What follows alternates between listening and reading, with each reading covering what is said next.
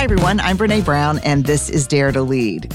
Oh, man, I have such a beautiful conversation for you today. I am talking to the very singular Ruchika Tulshyan. She is an award-winning inclusion strategist and speaker. She's the founder of Candor, which is an inclusion strategy practice. And we're talking about her new book, which, oh my God, I love. Inclusion on Purpose, an intersectional approach to creating a culture of belonging at work. You know why I love it? It's so actionable. It's so tactical. It's practical. And so often we talk about organizational behavior change or we talk about individual behavior change. But Ruchika does something that is so powerful. She talks about both. She talks about what can I do and then what systems can we build within the organization and how we will never have systems that can change our culture in terms of belonging and in representation and inclusion and equity if we don't have people who've got power and privilege within organizations making individual transformations. And I loved this conversation. She's just one of my favorite people to talk to. So I'm glad you're here. It's an important conversation and I'm grateful for it. Apple Card is the perfect cashback rewards credit card. You earn up to 3% daily cash on every purchase every day. That's 3% on your favorite products at Apple, 2% on all other Apple Card with Apple Pay purchases, and 1% on anything you buy with your titanium Apple Card or virtual card number. Visit apple.co/card calculator to see how much you can earn. Apple Card issued by Goldman Sachs Bank USA, Salt Lake City branch, subject to credit approval, terms apply. Join Capital Group CEO Mike Gitlin for a new edition of the Capital Ideas Podcast. In unscripted conversations with investment professionals, you'll hear real stories about successes and lessons learned, informed by decades of investment experience. It's your look inside one of the world's largest asset managers. New episodes are available monthly. Subscribe wherever you get your podcasts. Invest 30 minutes in an episode today. Published by American Funds Distributors, Inc. All right, before we jump into the conversation, let me tell you more about Ruchika.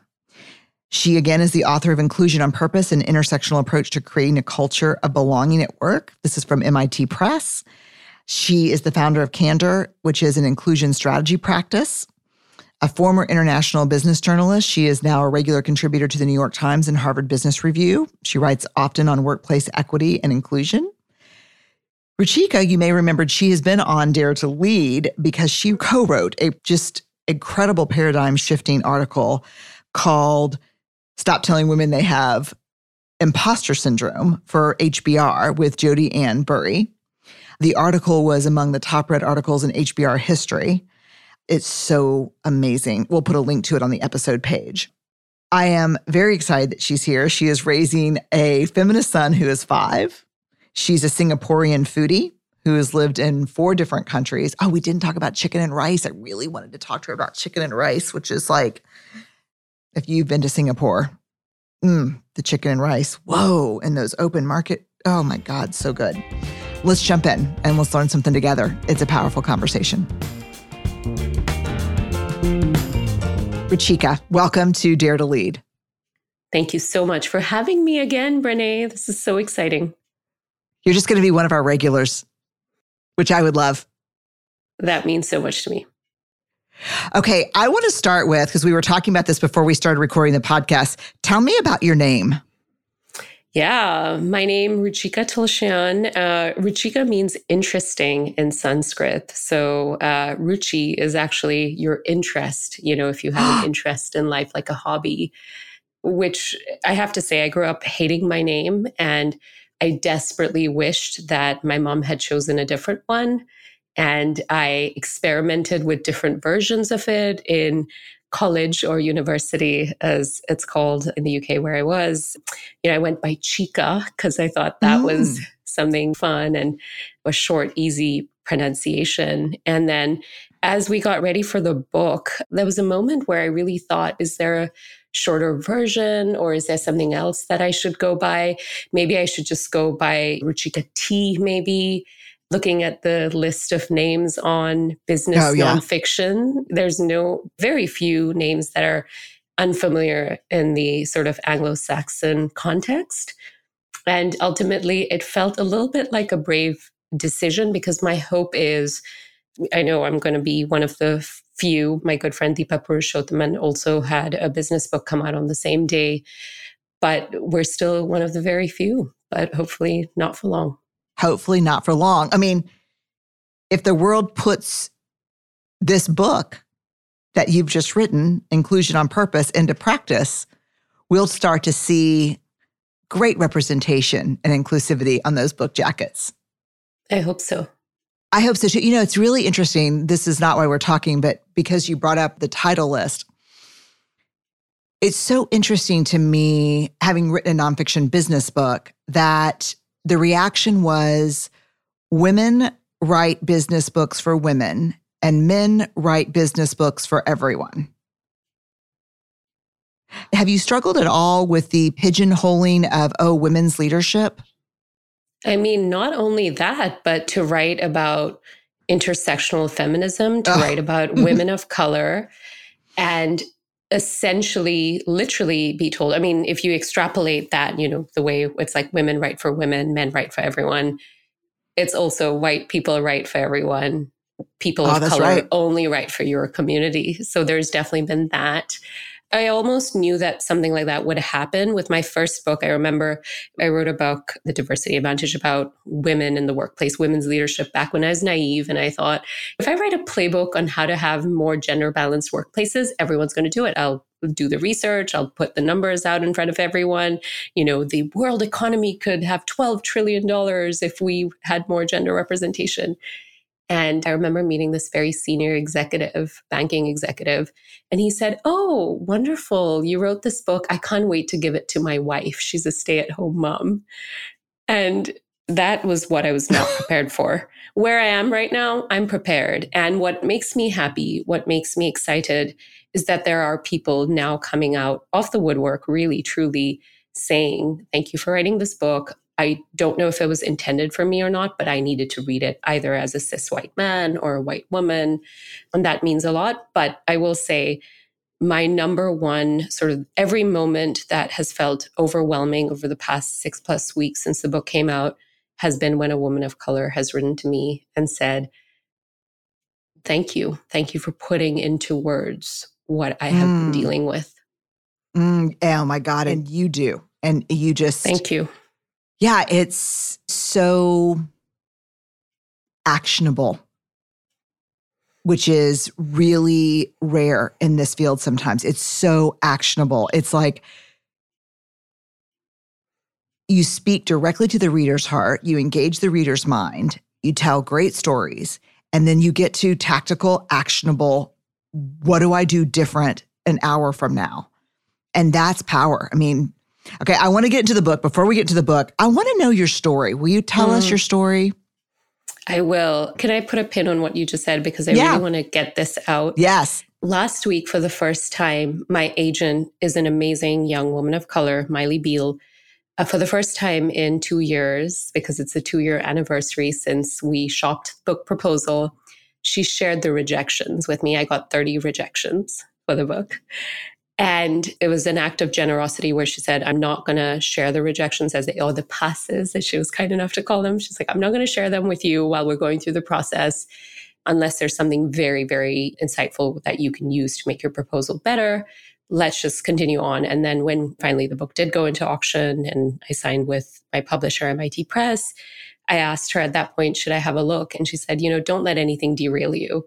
But last week was the 2-year anniversary since the book proposal had been shopped. So I said, "Can I have a look at it?" And what she shared with me overwhelmingly was that that there isn't that much that's new here. Some of it is too kind of practical and it isn't inspiring and big picture enough.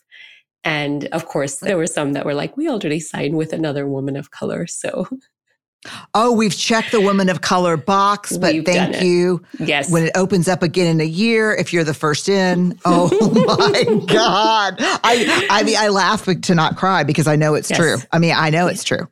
Yeah. So I have a campaign. I'm going to actually put some of those words out. I'm just going to share it with folks, obviously not identify anyone because my style is not about shaming and naming, but I want folks to know, please continue writing your books and you're going to get rejections. You're going to get people who don't understand you and don't understand your vision. And you got to keep going, We're going to come back to your story, but I have to just jump on this and say, we get so many hundreds of books across our desk and hundreds of books on inclusion, representation, diversity.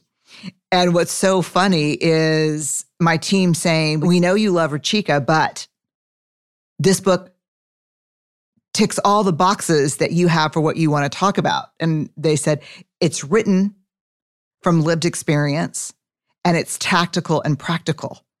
And you can be different tomorrow after you read it. Wow.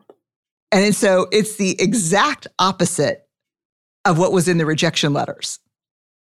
I may have to fall down because that just means so much to me, hearing it from you. And I'm not a publisher. I'm actually someone who spends 90% of my time in organizations. Yes. Give me a break. This book matters. Thank you. And can I say I felt that way?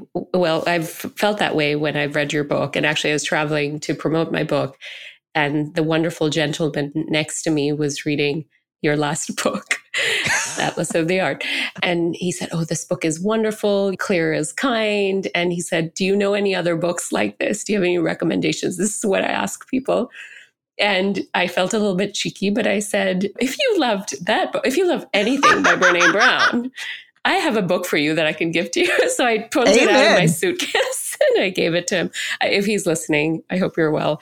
Thank you for asking about my story. And I think what I will say about my story and what I hope folks recognize when it comes to inclusion work is the lived experiences of so many people who do this work is so different and diverse. And therefore, that's why this work is complex and nuanced. So I grew up in Singapore, which is almost 80% Chinese, and I was a minority brown person, an Indian person. And I grew up in a very conservative Indian family. So I had never seen anyone who looked like me, a woman who looked like me working outside the home. So even today, till like literally yesterday, there will be times where I'm doing something for the book. I'll be doing a video shoot. Firstly, I'll be like, this is wild. I never ever thought this was something that was even available for me. And then I'll have those moments of panic where I have a 5-year-old son where I'll say, oh my goodness, but who's going to make him fresh, hot food today? Because that's what I grew up with, right? Yeah. Like that's the paradigm I had.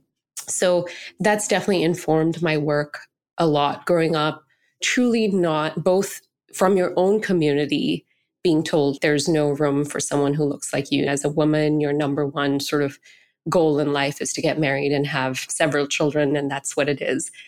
And then to then come out into the world, and I really wanted to rail against that. So I did my undergrad in the UK. I came here for grad school, became a journalist because I've always really, truly believed in the power of stories. And I know that sounds trite, but really to the point where I think we know this, story moves us, right? The data, the facts can only take you so far. It's the stories that move us. It's the lived experience. And then also experiencing a lot of the things I talk about in the book, which is, again, not egregious acts of being called a racial slur or, fortunately, never having to deal with egregious sexual harassment or anything like that in the workplace. But it's those subtle, seemingly subtle acts, the having your name mispronounced, being invisible, being overlooked, being talked over. That's what I wanted to capture in this book. There are some amazing books. I know your good friend, Tarana Burke. There are some amazing books about what those really horrific acts of exclusion, bias, discrimination, racism look like.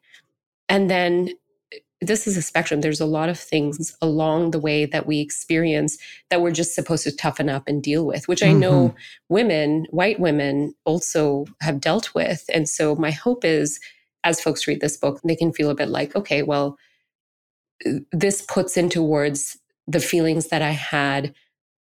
And now I can bring this up to my manager or have a discussion about this in hopefully a safe space. In the past, I was told that I'm never supposed to speak about these things, or they don't matter. It's no big deal. Like I was told in the corporate world. Oh, I'm sure. Or it's really not happening. Oh, the gaslighting. Yeah. I don't understand how you see that. That's just not true. Yeah. How long were you in Singapore? I want to understand a little bit. Okay, so how long were you in Singapore? Were you there until university? Yes. And you'll notice this about me. I do struggle to talk about myself. It's very, very hard. And when I'm talking to the world's number one shame and vulnerability researcher, an expert in the world. And I will say there's a deep amount of shame and a deep amount of, if I can impress you with my mind, if I can impress you with all the research I throw at you, then hopefully you won't ask me any hard questions about who I really am.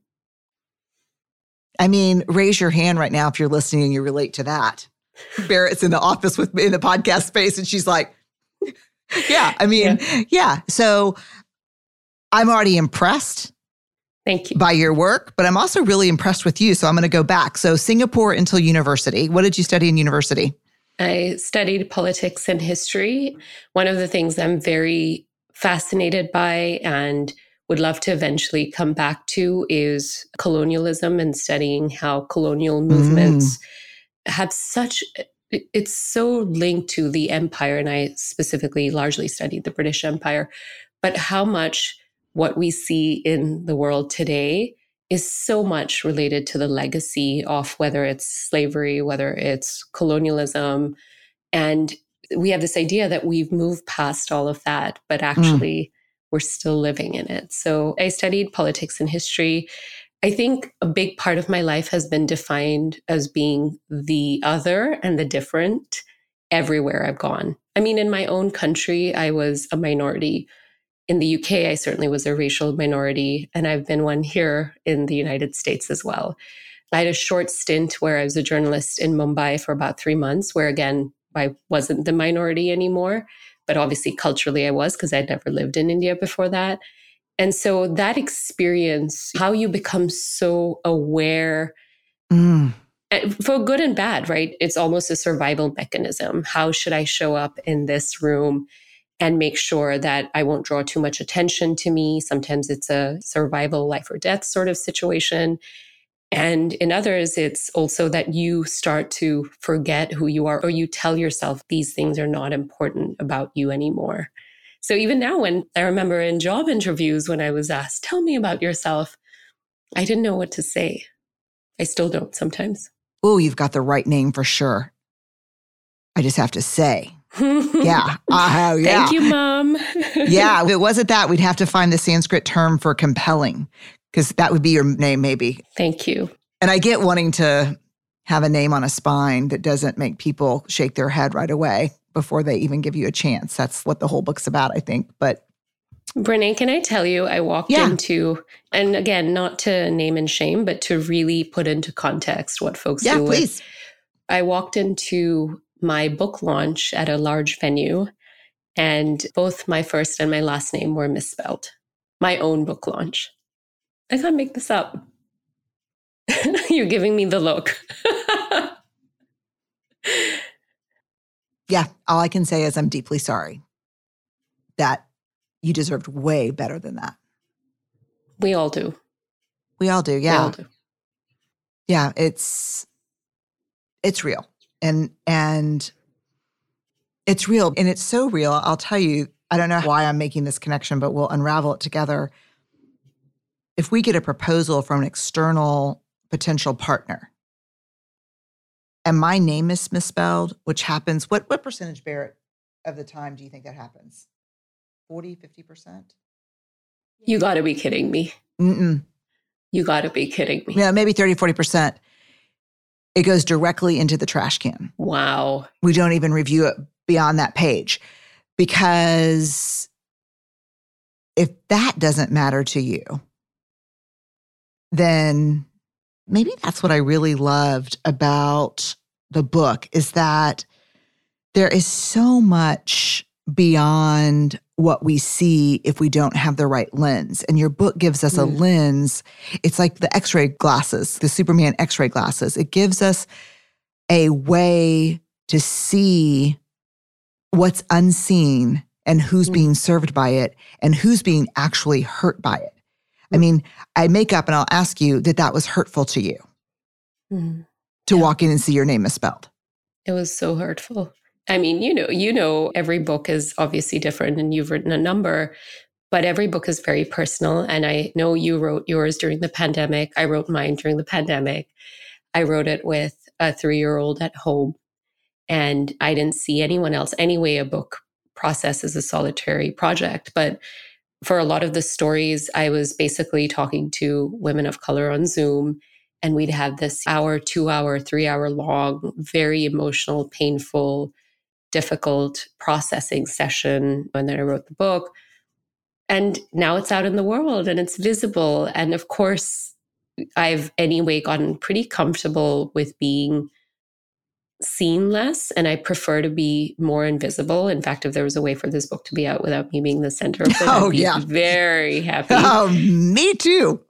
Very happy. I'm very curious how you navigate that. There are people, and I've met now a couple of people who say, you clearly are someone, you do this because you are passionate and you love it. And I absolutely do. And I just don't know how I can make sense of it. I want everyone to have this message. I want people to read other people's stories in this book. And in my heart, I'm a journalist. And yet, when I get asked to speak, I just don't know what do you tell yourself? How do you navigate that, having to be center of attention on the very important work that you do, but also learning to get comfortable with it? It's a terrible time to ask me, because right now I'm getting ready to head out on a 3-month sabbatical, the first in my career, because I've done it. And I think I've done it in a way that I'm proud of. And it's taken a toll on my life. And so I would not be being truthful if I could tell you that I know exactly how to do it well while taking care of the things that matter the most to me, which are my kids, my family, my health, my joy. So I don't know right now. I think we do a pretty good job of it. I have a great team, a lot of support, but the world's a hard place right now. People are not okay. And the force right now, the force with which projection finds itself on public people right now is at an all-time cruel high. And so it's very difficult, I think, for people like me and people like you and other people I know who can't get their work done unless they walk through the world with a lot of their receptors open, because we're trying to understand the heartbeat of the world. We're trying to keep our finger on the pulse, be open to what people are feeling and thinking and how they're being changed. And those very things that we have to keep open in order to do our work well leave us very vulnerable to the projection that's happening in the world right now. And so I don't know exactly how to do it, but what I can tell you is you're not alone in trying to find that answer. Thank you, Brené. And can I just say that I'm really proud of you you don't need me to be proud of you, but I'm so proud of you for taking that sabbatical, because I would say that is their various culture shocks that I had moving to the United States 10 years ago. Probably the biggest one is the lack of joy and space and time off and boundaries that I see here. I mean, in Singapore, one of the best things about living in Singapore and working in Singapore, by the way, long work hours, other things are tough, but every lunchtime you go out and eat with your colleagues. This is obviously pre-pandemic, but not to schedule meetings between 12 and 2 unless there's some discussion of what you're going to be eating, and over here it's like you have a meeting at 11:45, then you have a meeting at 12:30, then you have a meeting at 12:45, 1, and it's the lack of having space for that creativity, for us to do our best work, for us to show up in our relationships and to ourselves with a level of kindness. It's no wonder we're operating from a deficit. It's no wonder we're sort of spreading that forward in the world. We're not being kind to each other because we're not being kind to ourselves, because we're constantly operating from zero. That's it. I mean, that's it. Yeah, I'll let you know. I'll probably lose my mind the first couple of weeks, but I don't think so. I'm like, I don't think so this time. All right, I want to jump in because I have so many questions. So the title of the book is Inclusion on Purpose, an intersectional approach to creating a culture of belonging at work.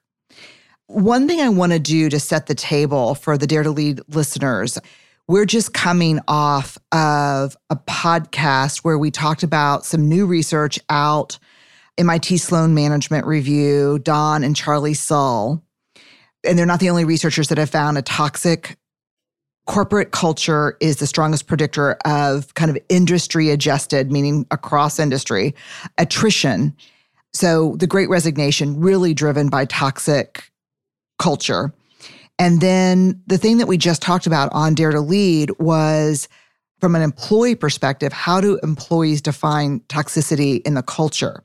And I want to remind everyone going into this conversation with Ruchika that number one, disrespectful. Number two, not 25, not 7, not 10. Number two, non-inclusive. Number three, unethical, which to me is related to non-inclusive, cutthroat, and number 5, abusive. So you think to yourself, oh, another DEI book, at your own peril. And I might add, at the protection of your own privilege and your own comfort. But this is why I love this book. This is the right time for this book. We have just incontrovertible empirical evidence that the lack of a feeling of belonging is driving people to leave their jobs. And what I can tell you as someone who's studied belonging for 20 years, that's because we're neurobiologically hardwired for belonging. And in the absence of love and belonging, there is always suffering. And I can tell you that it's very rare that our lack of a sense of belonging is driven, especially in organizations in our work life, by big, obvious affronts. The lack of a sense of belonging is death by 1,000 paper cuts. And so I want to get into the book because the first thing I noticed about this book was in the table of contents, which I think this is critical. You have divided the book up into individual behaviors that drive inclusion and organizational behaviors that drive inclusion. Tell me about the decision to look at this from a micro and a macro perspective. It is absolutely impossible to reach and create any sort of sense of belonging if people with privilege and power don't take personal responsibility for it. Say it again. Say it again. Say it again. It is impossible for anyone to create a true culture of belonging without people with privilege and power taking personal responsibility and action for inclusion. Boom. Keep going. Thank you. And so for me, the part that I think stood out as I've been fortunate to advise some really awesome organizations about inclusion in the workplace. And what I've found time and time again is when companies and leaders focused on, oh, we're just going to throw a lot of money at this problem because we have it. We'll do an audit, we'll run a big engagement survey. And then when you spoke to individuals who had privilege and power, we know close to 80% of corporate America, C-level certainly, but actually even when you get to senior VP and above, is made up of white men. So indeed, I work with a lot of white men in the work that I do. And again, what I would hear is it's an organizational effort. And we as an organization care about DEI. And then I'd say, but what about you? What do you do? And there was a little bit of like, well, the engagement survey will, and I have to say, no, hang on. But what do you do? What are you doing to understand the issues? Are you reading? Are you listening? Are you asking questions? Are you getting out of the way? My favorite chapter in the book is about credit and amplification and making room for people who've historically been silenced and then getting the heck out of the way. Yep. That's what this is about. And so the decision was very deliberate because honestly, if you read the first part of the book and then please read the last part of the book, which is more at a global technological level, I kind of wanted to look out into the future, gaze off into the sunset. But if you skip the organizational part, but you walk away saying, I really understand what I need to do personally, for me, that would be success. I hope you read the whole book. I hope you read the whole book, even if you're not a manager or leader. If you're a person out in the world today, I hope you understand how much the responsibility falls with you. And I try and be honest about my own privilege. I want to be honest. I don't want to say I'm a woman of color. I've had these terrible experiences. All I want to do is tell you how you're terrible because you're white or you're a man or you're someone with other modes of privilege, but I have none. And that's not what this book is about. This book is also doing the work personally too. Okay, fact check me here. I'm going to say something and you say true or false. Okay. You in? Let's go. Okay. Let's go. Deep, wide, lasting, meaningful change will require both individual behavioral change and organizational behavioral change. True or false? No, true and. What I really don't want folks to do is feel like, oh, well, someone in HR is going to take care of this. Yes. And I think that's what happens very often. For sure. And what people don't understand is in every moment, in almost every interaction, you have an opportunity to choose kindness. You have an opportunity to invite other people. You have an opportunity to be human. You have an opportunity to be a better listener, to be more empathetic. And that is what drives organizational culture. And during this great resignation, we're recognizing that. I am not going to go back into the office. I'm not going to commute 3 hours for your free snacks and a beer keg in the room or whatever it is. If I am leaving and risking myself and risking my life, my health, and going out into an office environment right now, the only thing that's going to make me do that is belonging and feeling like I will be seen and heard and valued. Valued, yeah. I left this thinking to myself, best case scenario, individual behavioral change and organizational behavioral change. So systemic change and individual change. However, if you had a critical mass, this is like the big question I have, a critical mass of leaders taking personal responsibility for personal change, I think you would see change. I've seen it. I've seen it too. Yeah. I'm sure you have. I'm sure you can think of those leaders you've worked with who literally said, I am going to work against the organizational resistance. I would say the biggest reason I wrote this book is because I would meet those people. And I would say that's the secret sauce. The secret sauce is you as this very well-respected C-suite, usually white male leader. You're putting everything on the line to talk about diversity, equity, and inclusion when you didn't need to, where your privilege would have protected you. Tell me about the bridge framework. I love this. When we talk about personal behavioral change, I think this is so helpful. Yeah. The bridge framework is really derived a little bit from the idea of growth mindset. And I think one of the reasons why I wanted to have a framework that talked about an inclusion mindset is essentially this idea that a lot of us have certainly been preconditioned, whether it's the media, whether it's your upbringing, whether it's where you grew up. There are ideas that we all have had and we've been preconditioned with. And the biggest resistance to creating a more inclusive environment is the idea, well, this is just how I am. And I talk about this all the time. I grew up in a country where to this day, homosexuality is criminalized.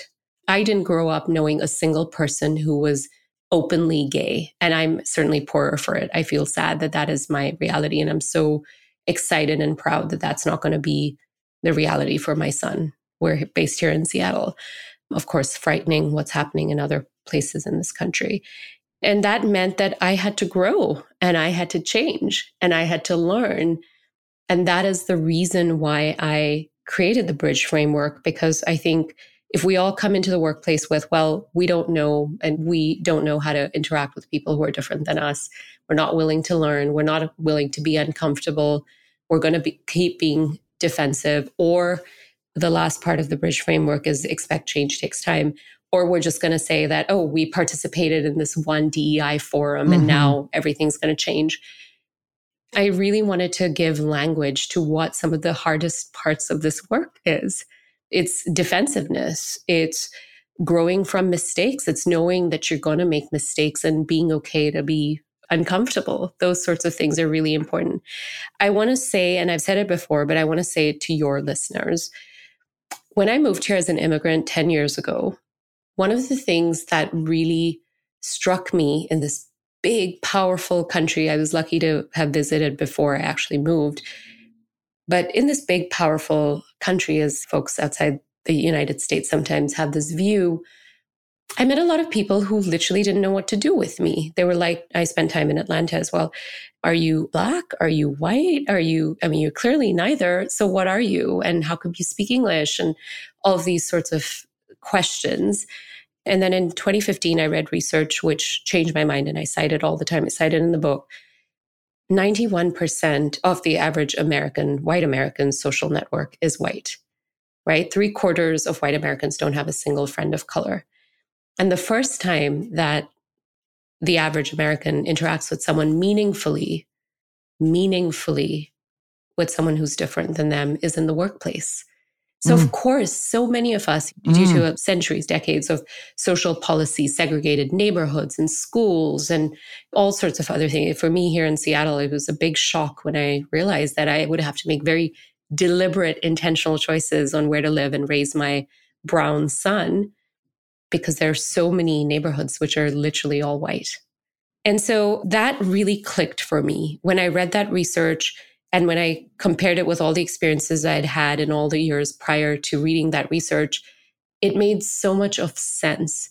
And so when I created this framework, my hope was we can all say, maybe we don't have the tools. Maybe we weren't given the tools. Maybe we weren't given the tools to, for example, ask people what their pronouns are.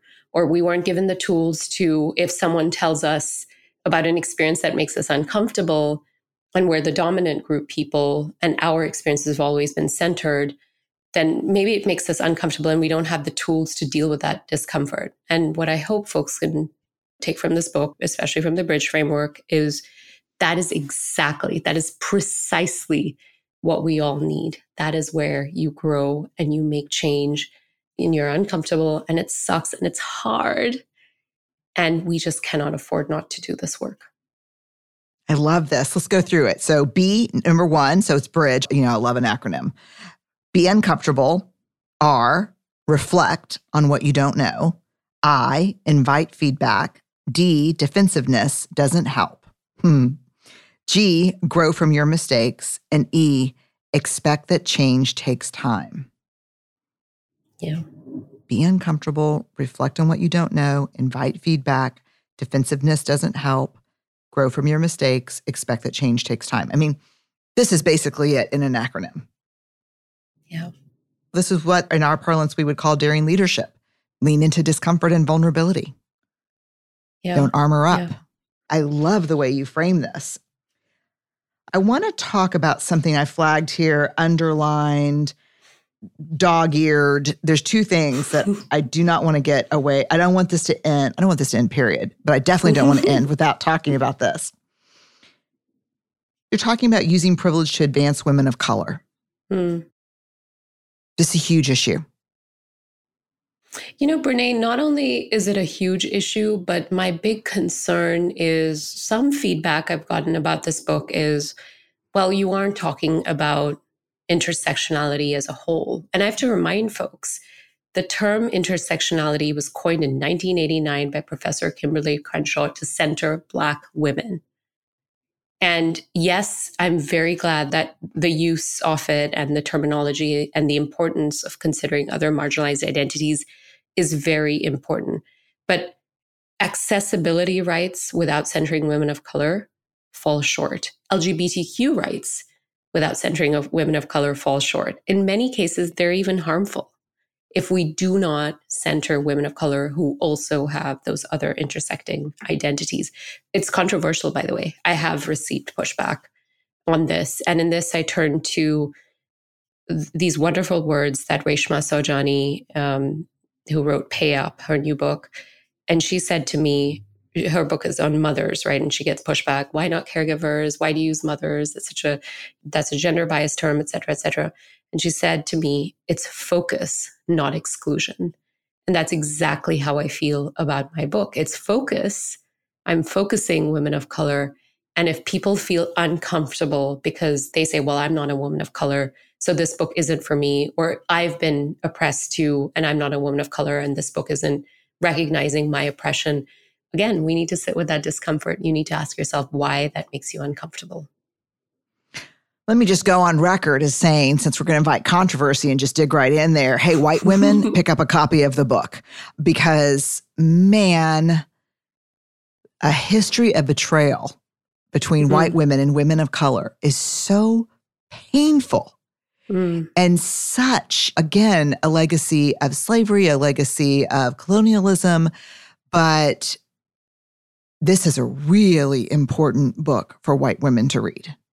Thank you. Yeah. I mean, I just want to say that right off the bat, because when we find ourselves in positions of power and privilege, and then we assume the power over structures that we fought to get there, that's just dirty. I'm sure there's an academic term for it, but it is just, you know what it is? It's heartbreak. It's betrayal. And there's such a history of that between white women and women of color. Would you agree? Not only do I agree, but I also have to say it doesn't have to be that way. It really doesn't, right? And we can do different. And there's one of my favorite examples in the book. It's a reported story, so nobody knows if it's actually true or not. But it's the way Marilyn Monroe showed up to elevate and amplify Ella Fitzgerald, not by saying, Ella, come join me on stage. This is when Ella Fitzgerald was relatively unknown.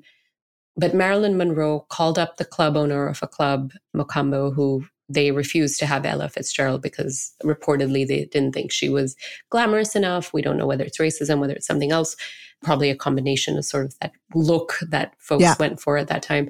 But essentially, Marilyn Monroe called up the owner and she said, I will sit in the front row every day if you let Ella Fitzgerald play, and saying, but I will not be on stage.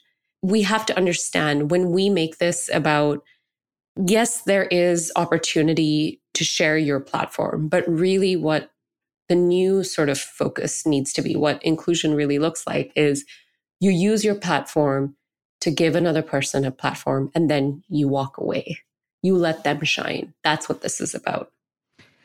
Yeah, and I want to get very specific here in examples for people listening and saying, I just don't know about that. I can tell you that not only do I know about that individually, but organizationally, we have systems in place.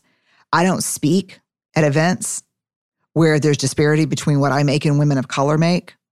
I won't go on a panel around a topic if a person that had the lived experience is better suited. If I get called to say, hey, come talk about this DEI belonging work, I'm like, oh, no, I can't do that. Here's a list of people I highly recommend. There are everyday actions that we can take that are not, hold my hand, I'll go with you, but I'll sit in the audience. I'll recommend your name and then I'll sit in the audience. Yeah, I'll recommend your name, then I'll sit in the audience. And if you don't, I'm not coming. Is a way, I think, to use your power. I think it's, and there's ways to take that kind of action from personal to systemic. Absolutely. And this is a longer conversation. And I know there were other points you wanted to make, but very quickly, I think our individualism and the capitalist structures that we, unfortunately, greedy capitalism that we operate in, tell us there's only room for one. And there isn't. Scarcity. And that scarcity mindset is so exploitative, and it actually creates so much of tension, both between white women and women of color and between different groups of women of color. One of the reasons, and I get asked this as well, why didn't you concentrate on Asian women? You're Indian. Why not talk about South Asian or brown or Indian women? And I said, because my dream is to build a coalition between women of color. As lofty as it is to build a coalition. Yes, the challenges we face, the oppression we have faced is different, and it's what's kept us apart. It's what kept us apart. It's what creates mistrust and distrust and that sharp elbows mentality. And we are not going to topple these very entrenched, very harmful, very toxic systems without building coalition with each other. Yeah. And I think that sharp elbows are a tool of oppression. Mm-hmm. It's set up to work that way, right? It's set up to work that way. Absolutely. Yeah, scarcity. I love how you call it greedy capitalism. Just out of curiosity, I'm so curious because I always get stuck because I'm like, is overthrowing capitalism going to be my jam for this lifetime, or am I just going to work within the system that's here? Because I probably don't know enough about economics to choose another one, but I could distinguish very well between greedy capitalism and regular capitalism. But is all capitalism, do you think, greedy by definition?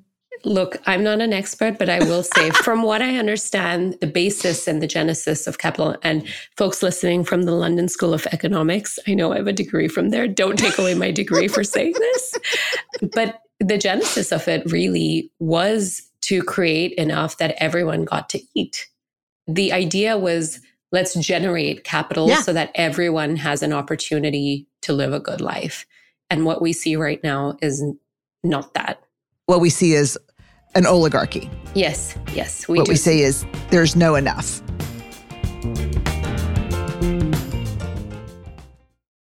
Apple Card is the perfect cashback rewards credit card. You earn up to 3% daily cash on every purchase every day. That's 3% on your favorite products at Apple, 2% on all other Apple Card with Apple Pay purchases, and 1% on anything you buy with your titanium Apple Card or virtual card number. Visit apple.co/card calculator to see how much you can earn. Apple Card issued by Goldman Sachs Bank USA, Salt Lake City branch, subject to credit approval, terms apply. Did you know the Capital Ideas podcast now has a new monthly edition hosted by Capital Group CEO Mike Gitlin? Through the words and experiences of investment professionals, you'll discover who was their best mentor, what's a mistake they made that changed their approach, and how do they find their next great idea.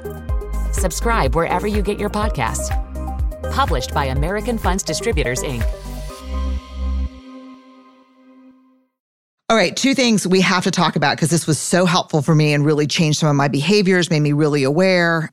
I love this whole idea of running inclusive meetings. Man, could this change things? Like, just read this part. Like, just get the book, y'all.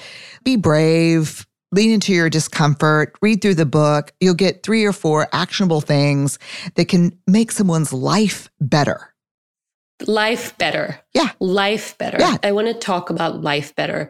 Yesterday, I was at a speaking thing where they asked me for photos of me at my last corporate job. I just took vacation photos and sent it to them at that time. But gosh, it took me right back to those moments where I wasn't invited to social gatherings, or I was overlooked, or I certainly dealt with harassment.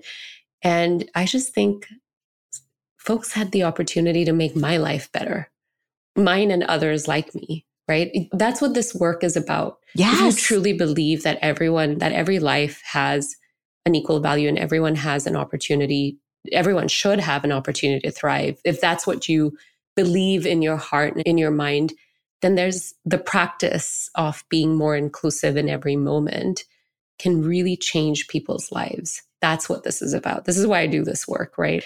My dream is to own a winery. And when we solve exclusion and when we solve bias, right, hopefully in my lifetime, I'm going to be sitting on in my winery, sipping champagne, you know. I want you to parallel path these goals. Thank you. Yeah. I'll try.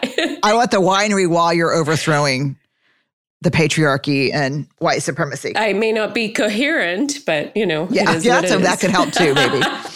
So here's what I love. Can I read something to you from the book? Please. This is about inclusive meetings. So this is about interruption, which I see all the time, especially when I'm facilitating. I'm in a Fortune 50 company facilitating Dare to Lead, and I've seen this interrupting. This is what I love.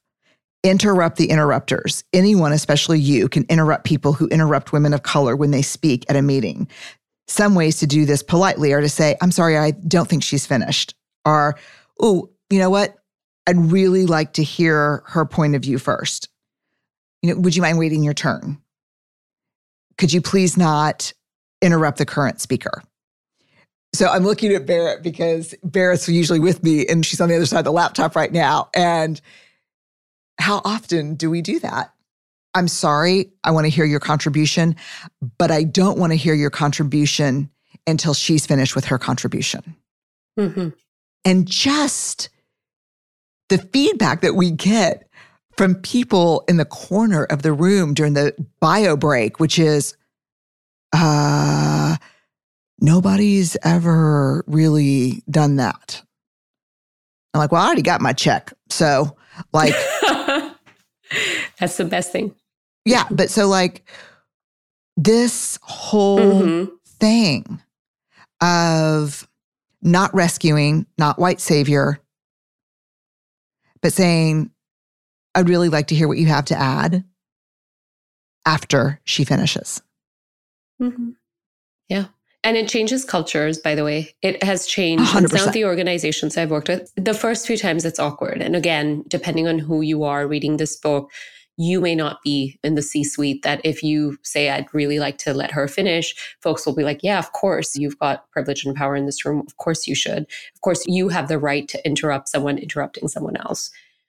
So the first few times it is uncomfortable and then it becomes the norm. I've worked with teams where it's the norm now to say, we don't interrupt other people here. Mm-hmm. It's literally like saying, there are a lot of cultures, microcultures in organizations, which are obviously very problematic and exclusionary. Oh, yeah. This is one that if we could all do it, it would be amazing. And let's talk about for a second, I'm thinking about this quote from James Clear, which I have everywhere in my house. Mm-hmm. We don't rise to our loftiest goals. We fall to our most broken systems. So One of the things that happens, I think, when you take this work, I always think if you had a critical mass of people doing the work in your book, the systems would actually have no choice but to change. But then when the behaviors became part of the system, you've got a belonging train that A, everyone's on board, and B, you ain't going to stop. Mm-hmm. Then all of a sudden, the people not on that train, they got to go. It's already happening. It's already happening. When I teach my students at Seattle University, I'm taking a break right now, but every year, and I teach many seniors, and many of the times it's, I'm not going to work at that organization. Mm-hmm. Or we'll have a guest speaker come in. I remember when I was in journalism in grad school, and we'd have people from the New York Times and, whatnot come in. And the questions we would ask were very different than when my students have a guest speaker. We've had guest speakers from like the Seattle Times and all these big organizations. And folks, my students have no problems in asking, what are your diversity numbers? Are there people of color there? What is the experience of people of color there? And you can see, sometimes guest speakers are like, well, our internship opens, whatever the date is. And then I've had my students come to me and they're like, yeah, we're not applying. I mean, it's so true. I taught an MBA course last fall at UT Austin, and one of the students asked, so what is it like there for the least powerful person in the room? Mm-hmm. Love it. Dead silence. Love it. Yeah. Okay. Yes. This is the last thing I want to ask you about. There's a lot of data in this. It's chapter 6. I reread it 4 times. I'm just going to read the chapter subheads because they're so good. So money makes the world go round. Then you talk about, this is for every dollar that a white man makes. Asian women make 85 cents. White women make 77 cents. Black women make 61 cents. Native American women make 57 cents. And Latinx women make 54 cents. So then you encourage us to understand how racial disparities feed the pay gap. This is really great. Talk about money, even if it's uncomfortable. These are whole sections in this chapter. You talk about how women of color are underpaid. And then, I love this. Don't expect women of color to negotiate away pay inequality. That's not a micro job. But then here's this thing. You talk about why fixing the pay gap is mission critical. I'd never seen this before. And Ruchika, I've read a lot of these books. Disaggregate the data. I was like, whoa. Yeah. I mean, I've come into organizations who are very proud of their pay audits, and they're like, look, women make the same as men, and we have a female CEO. And then I'll say, have you run the data by race and gender? And the answer usually is no. And when they do, women of color, the numbers, I mean, truly, it is horrifying and heartbreaking. And what I really try and tell folks is it's less, I mean, it is important, of course, and I've said this before as well. It's less, I care, of course, that you and I should get the same amount of money for doing the exact same job, right? And there's data that shows we don't. But then what I'm really interested in, what I think folks don't talk about enough, is the opportunity gap between women of color and white women, and women of color and white men, and really also women of color and men of color, especially from, again, overrepresented groups. And I'm thinking technology, Asian, Chinese, and Indian men, for example. And that opportunity gap is a big issue. And what that means is who gets access to those top jobs where you can build wealth, where you can invest in the next generation. If you look at, and I'm not a sports fan in general, but if you look at the wealth of most sports people, celebrities in the world, especially here in the United States, building wealth from the sports that they play is a very small part of their entire wealth. Oh, yeah. Right? It's the endorsements. It's sponsorships, but it's also, now there's a great trend, and I'm loving Serena Williams sort of leading this, but there's also a trend in investing. Oh, yeah. In investing in companies, in building sort of a new paradigm. And I just think so many of us, in small ways and large ways, get denied those opportunities to get paid our full worth and have the opportunity to get to those lucrative positions. And that continues on systemic inequity and systemic generational lack of wealth. I love that you are not just talking about pay, because it's not just pay. It's access to generational, life-changing opportunity. Which negotiation is not going to solve. No, that doesn't solve that. There's great research to show that we negotiate just as often as men. We have all the tools and tips for negotiating well in general. And a big part of it is that very painful line, which I still walk to this day, where I've had people say to me, your speaker fee shouldn't be that high. What do you bring to the table? To this day. And then I have to do that dance of, do I accommodate? Do I change? But I know you paid your white speaker this much. And I mean, it's a dance. I'll tell you this. My speaking fee is high. And I'll tell you how it got high. It got higher than what I was comfortable with. And I'll tell you the story of why. Please. I was at an event and I was opening the event. And normally when I'm at events now, I'm opening or closing. It's a great privilege. And I was opening this event and I walked off stage and I ran into an agent, a speaking agent. And he said, I knew my guys were not going to be able to open or close if you were here. So you got the pole position. And I said, yeah. And he said, it's always tough to see you speak. And I said, why? And he said, because you're opening or closing and all my guys that are following you are making 3 or 4 times what you're making today. And I said, what? And he goes, yeah, I would lose my job for telling you this, but I know how much you made. And I'm just telling you that all the guys that follow you are making 3 to 4 times what you made today. And that was a bold, brave, inclusive move. For him, we need everyone to do that. We need everyone to, whether you are hiring, I took this example out, but whether you're hiring a childcare provider, which sadly, largely women of color, underpaid, exploitative industry, et cetera, whether you're doing that or whether you're hiring a speaker or whether you're in charge of bringing in someone and you can help them, even if you don't negotiate their salary directly with them, you can say, I'm sure the recruiter said the starting salary is blah, but I have the data that actually it's this, and please ask for this. That's right. That's all you need to do. This is it. It's hard and it's uncomfortable. And there are many reasons why the system was set up so that we were not supposed to talk about pay, right? I think there's a meme that people feel more comfortable talking about sex at work than money.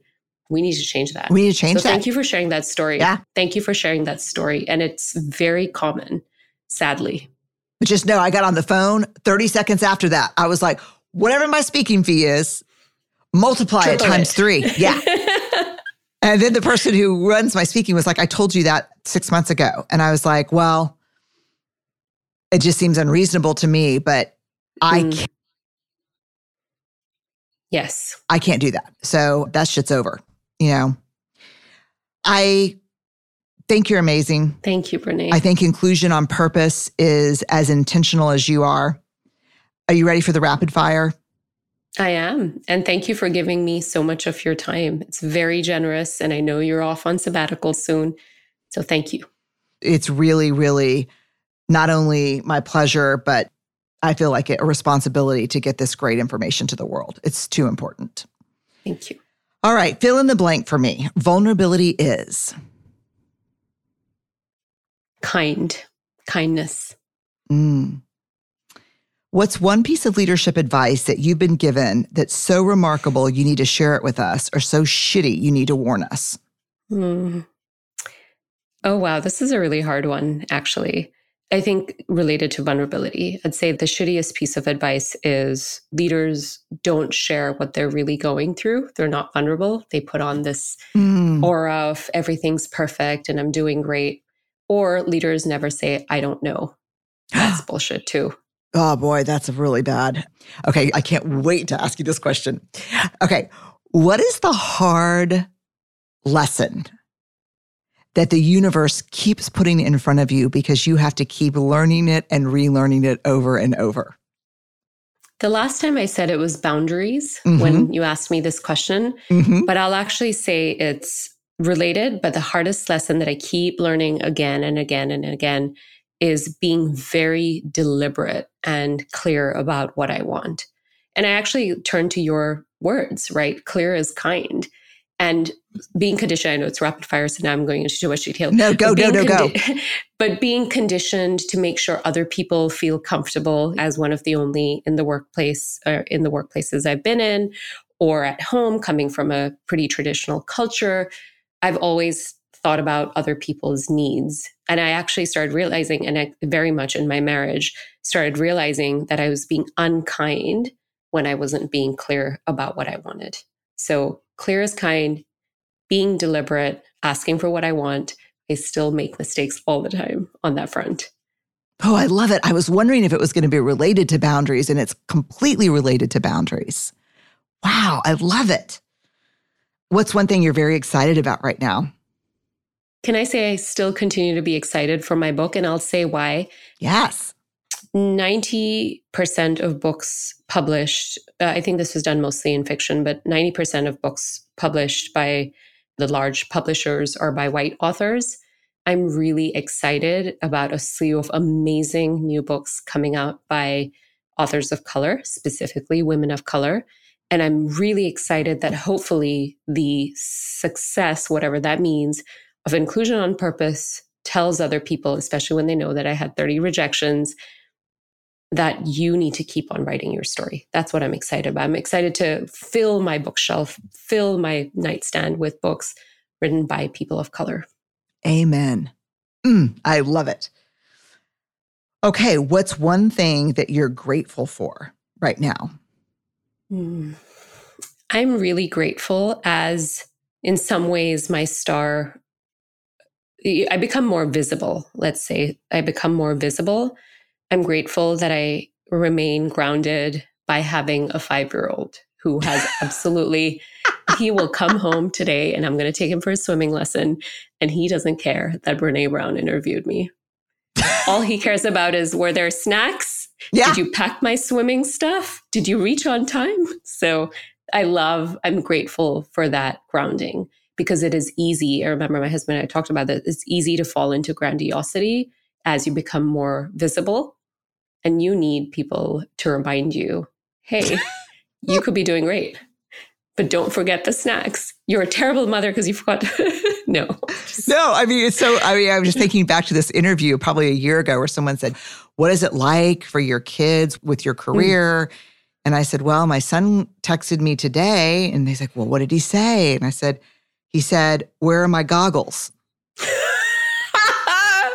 Like, Sorry, yeah. That is my visceral reaction. Yeah. What do you think he's going to say? Wow, Mom, I don't know. You're a New York Times bestselling. Yeah. He's like, where are my goggles? Yeah. And I said, they're on the stairs. You've walked over them for the past 3 days. And can you unload the dishwasher before water polo practice and swim team practice or something? And then a text back was, do I have to? Yeah. I mean, yeah. I mean, yes. Yeah, that's life. And that's by far the most important part of my life. So glad. I'm so glad you said that. And I'm so glad you're modeling that, because for a lot of us, we were taught in capitalism, greedy capitalism taught us it's either or. Mm-mm. It shouldn't have to be that way. No, and for people listening, can I just share a short story? I came from a conservative upbringing too in terms of women. And my mom stayed at home, and it was fraught for my parents around that working.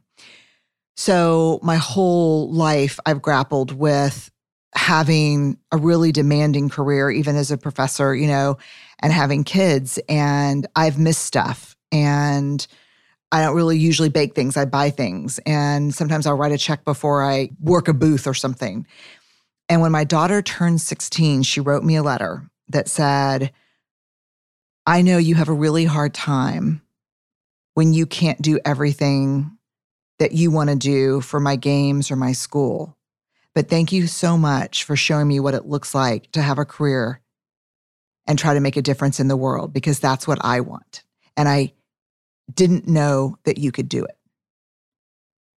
And so for all the people listening out there that are like, what if I miss this? What if I don't get this? They're watching something completely different. Do you know what I mean? I have tears in my eyes because the guilt isn't, or the mom, and I feel it's a trope and it's annoying and whatnot.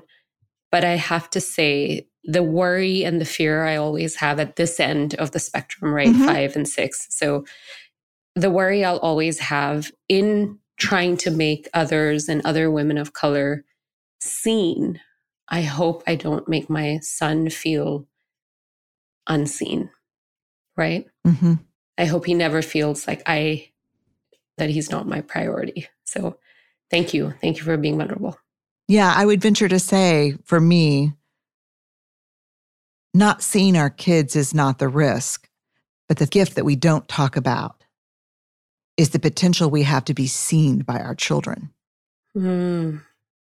As fighters, as hopers, as changers. That's the gift that I don't think we talk about enough. And it's big. It's really big. Yeah. And I was thinking about looking at my sister right now who's in the room. We were walking out of that MBA class after the last day, super diverse class, just like the one you were talking about at your university, asking hard questions. And Barrett got kind of emotional. My sister did. She has I guess Gabby was 10 at the time, Barrett? Yeah. And I said, what's up? And she goes, these are the folks that are going to be leading my daughter when she gets to work. That I feel good about. So it's bigger than us. If people could see you, you have something behind you in your office or your home that says lift every voice. Wow, what a gift for your son to watch you lifting voices. No, this is from Nilofer Merchant, someone who, I love really her. sees me. Someone who really sees me. Thank you, Yeah. Nilofer, for putting into words what I wanted to do in my life before I even had words for it. Love Nilofer. Okay, let's get to this fun part. This is the mini mixtape. You're going to have to help me with some of these names. So we asked for 5 songs you can't live without. I'll start with the ones I can pronounce. Then I'll ask for some help with the ones that I don't want to mess up. So At Last by Beyonce. Oh, God. Jeez, gives me goosebumps. Mama by the Spice Girls. You got your UK on there, sis. Like I did. Come on. Big time. Fly by Nicki Minaj and Rihanna. So good. Storm by Antonio Vivaldi and Vanessa Mae. And then help me with Gia Jule. Gia Jule by Lata Mangeshkar, who we recently lost. She's was known as India's Nightingale, sang well into her 80s. Beautiful, beautiful voice. Yeah, I love these songs. I turn to them very often when I need encouragement, reminder, solace, the strength to go on, all of those things. I put in At Last, which is different from my last playlist with you. Yeah. Because I remember that feeling of watching her sing at Barack Obama's inauguration. And I wasn't living in the United States at that point yet. And I looked at that and I just thought, what are the ripple effects around the world? I come from a country where someone who looks like me, this is controversial, but a non-Chinese prime minister, folks will say, will never happen in Singapore. And seeing that representation and hoping that worldwide we can take note. It's not just because, yes, what happens in this country has a ripple effect on what happens around the world too. Good or bad? Yes, it does. Good or bad. So give me in one sentence about what this playlist says about you, the combination of this music. Championing every voice. Thank you for being with us on Dare to Lead, and thank you for this beautiful book. It's really important. Thank you so much, Brené. It means more than I'll ever be able to say.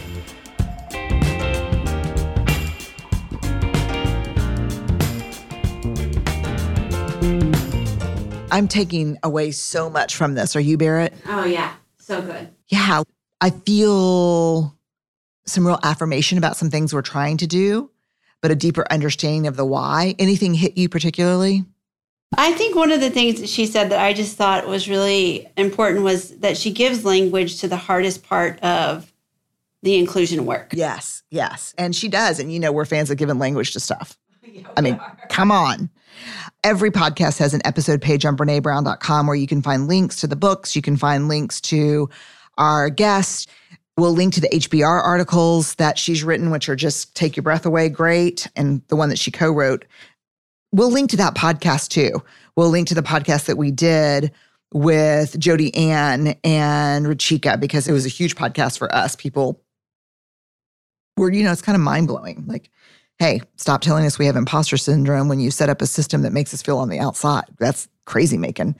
I'm glad you're here. I'm glad we're having these conversations. Again, I go back to Don and Charlie Sewell, the toxic corporate culture driving why people are leaving work and the lack of inclusion being in the top 5 attributes of a toxic culture. Again, we shrug our shoulders and walk away from this at our own peril. It's not good for our work. And most importantly, way on the list, way on top of that is it's unkind to people. Everybody listening right now knows what it feels like to not belong. And to decide that you're not going to do better or be better or learn more or unlearn because it's too uncomfortable when we have the opportunity to help people feel like they belong. It's just not brave leadership. So I'm glad you're here. Stay awkward, brave, and kind. This work is definitely going to require it. Heavy on the awkward. All right. Thanks, y'all.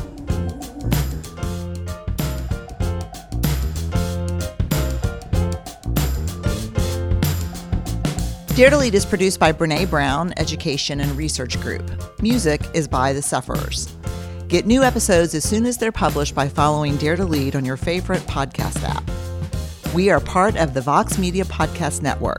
Discover more award-winning shows at podcast.voxmedia.com. I just gotta get out most days, you see. I like walking around, it's good for me. Could you tell me where we could go eat? Take me to the good times. I just gotta get out most days, you see. I like walking around, it's good for me. Could you tell me where we could go eat? Take me to the good times.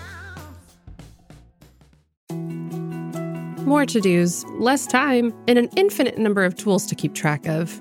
Sometimes doing business has never felt harder, but you don't need a miracle to hit your goals. You can just use HubSpot, because their all-in-one customer platform can make growing your business infinitely easier.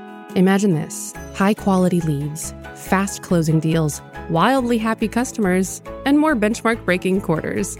It's not a miracle, it's HubSpot. Visit HubSpot.com to get started today.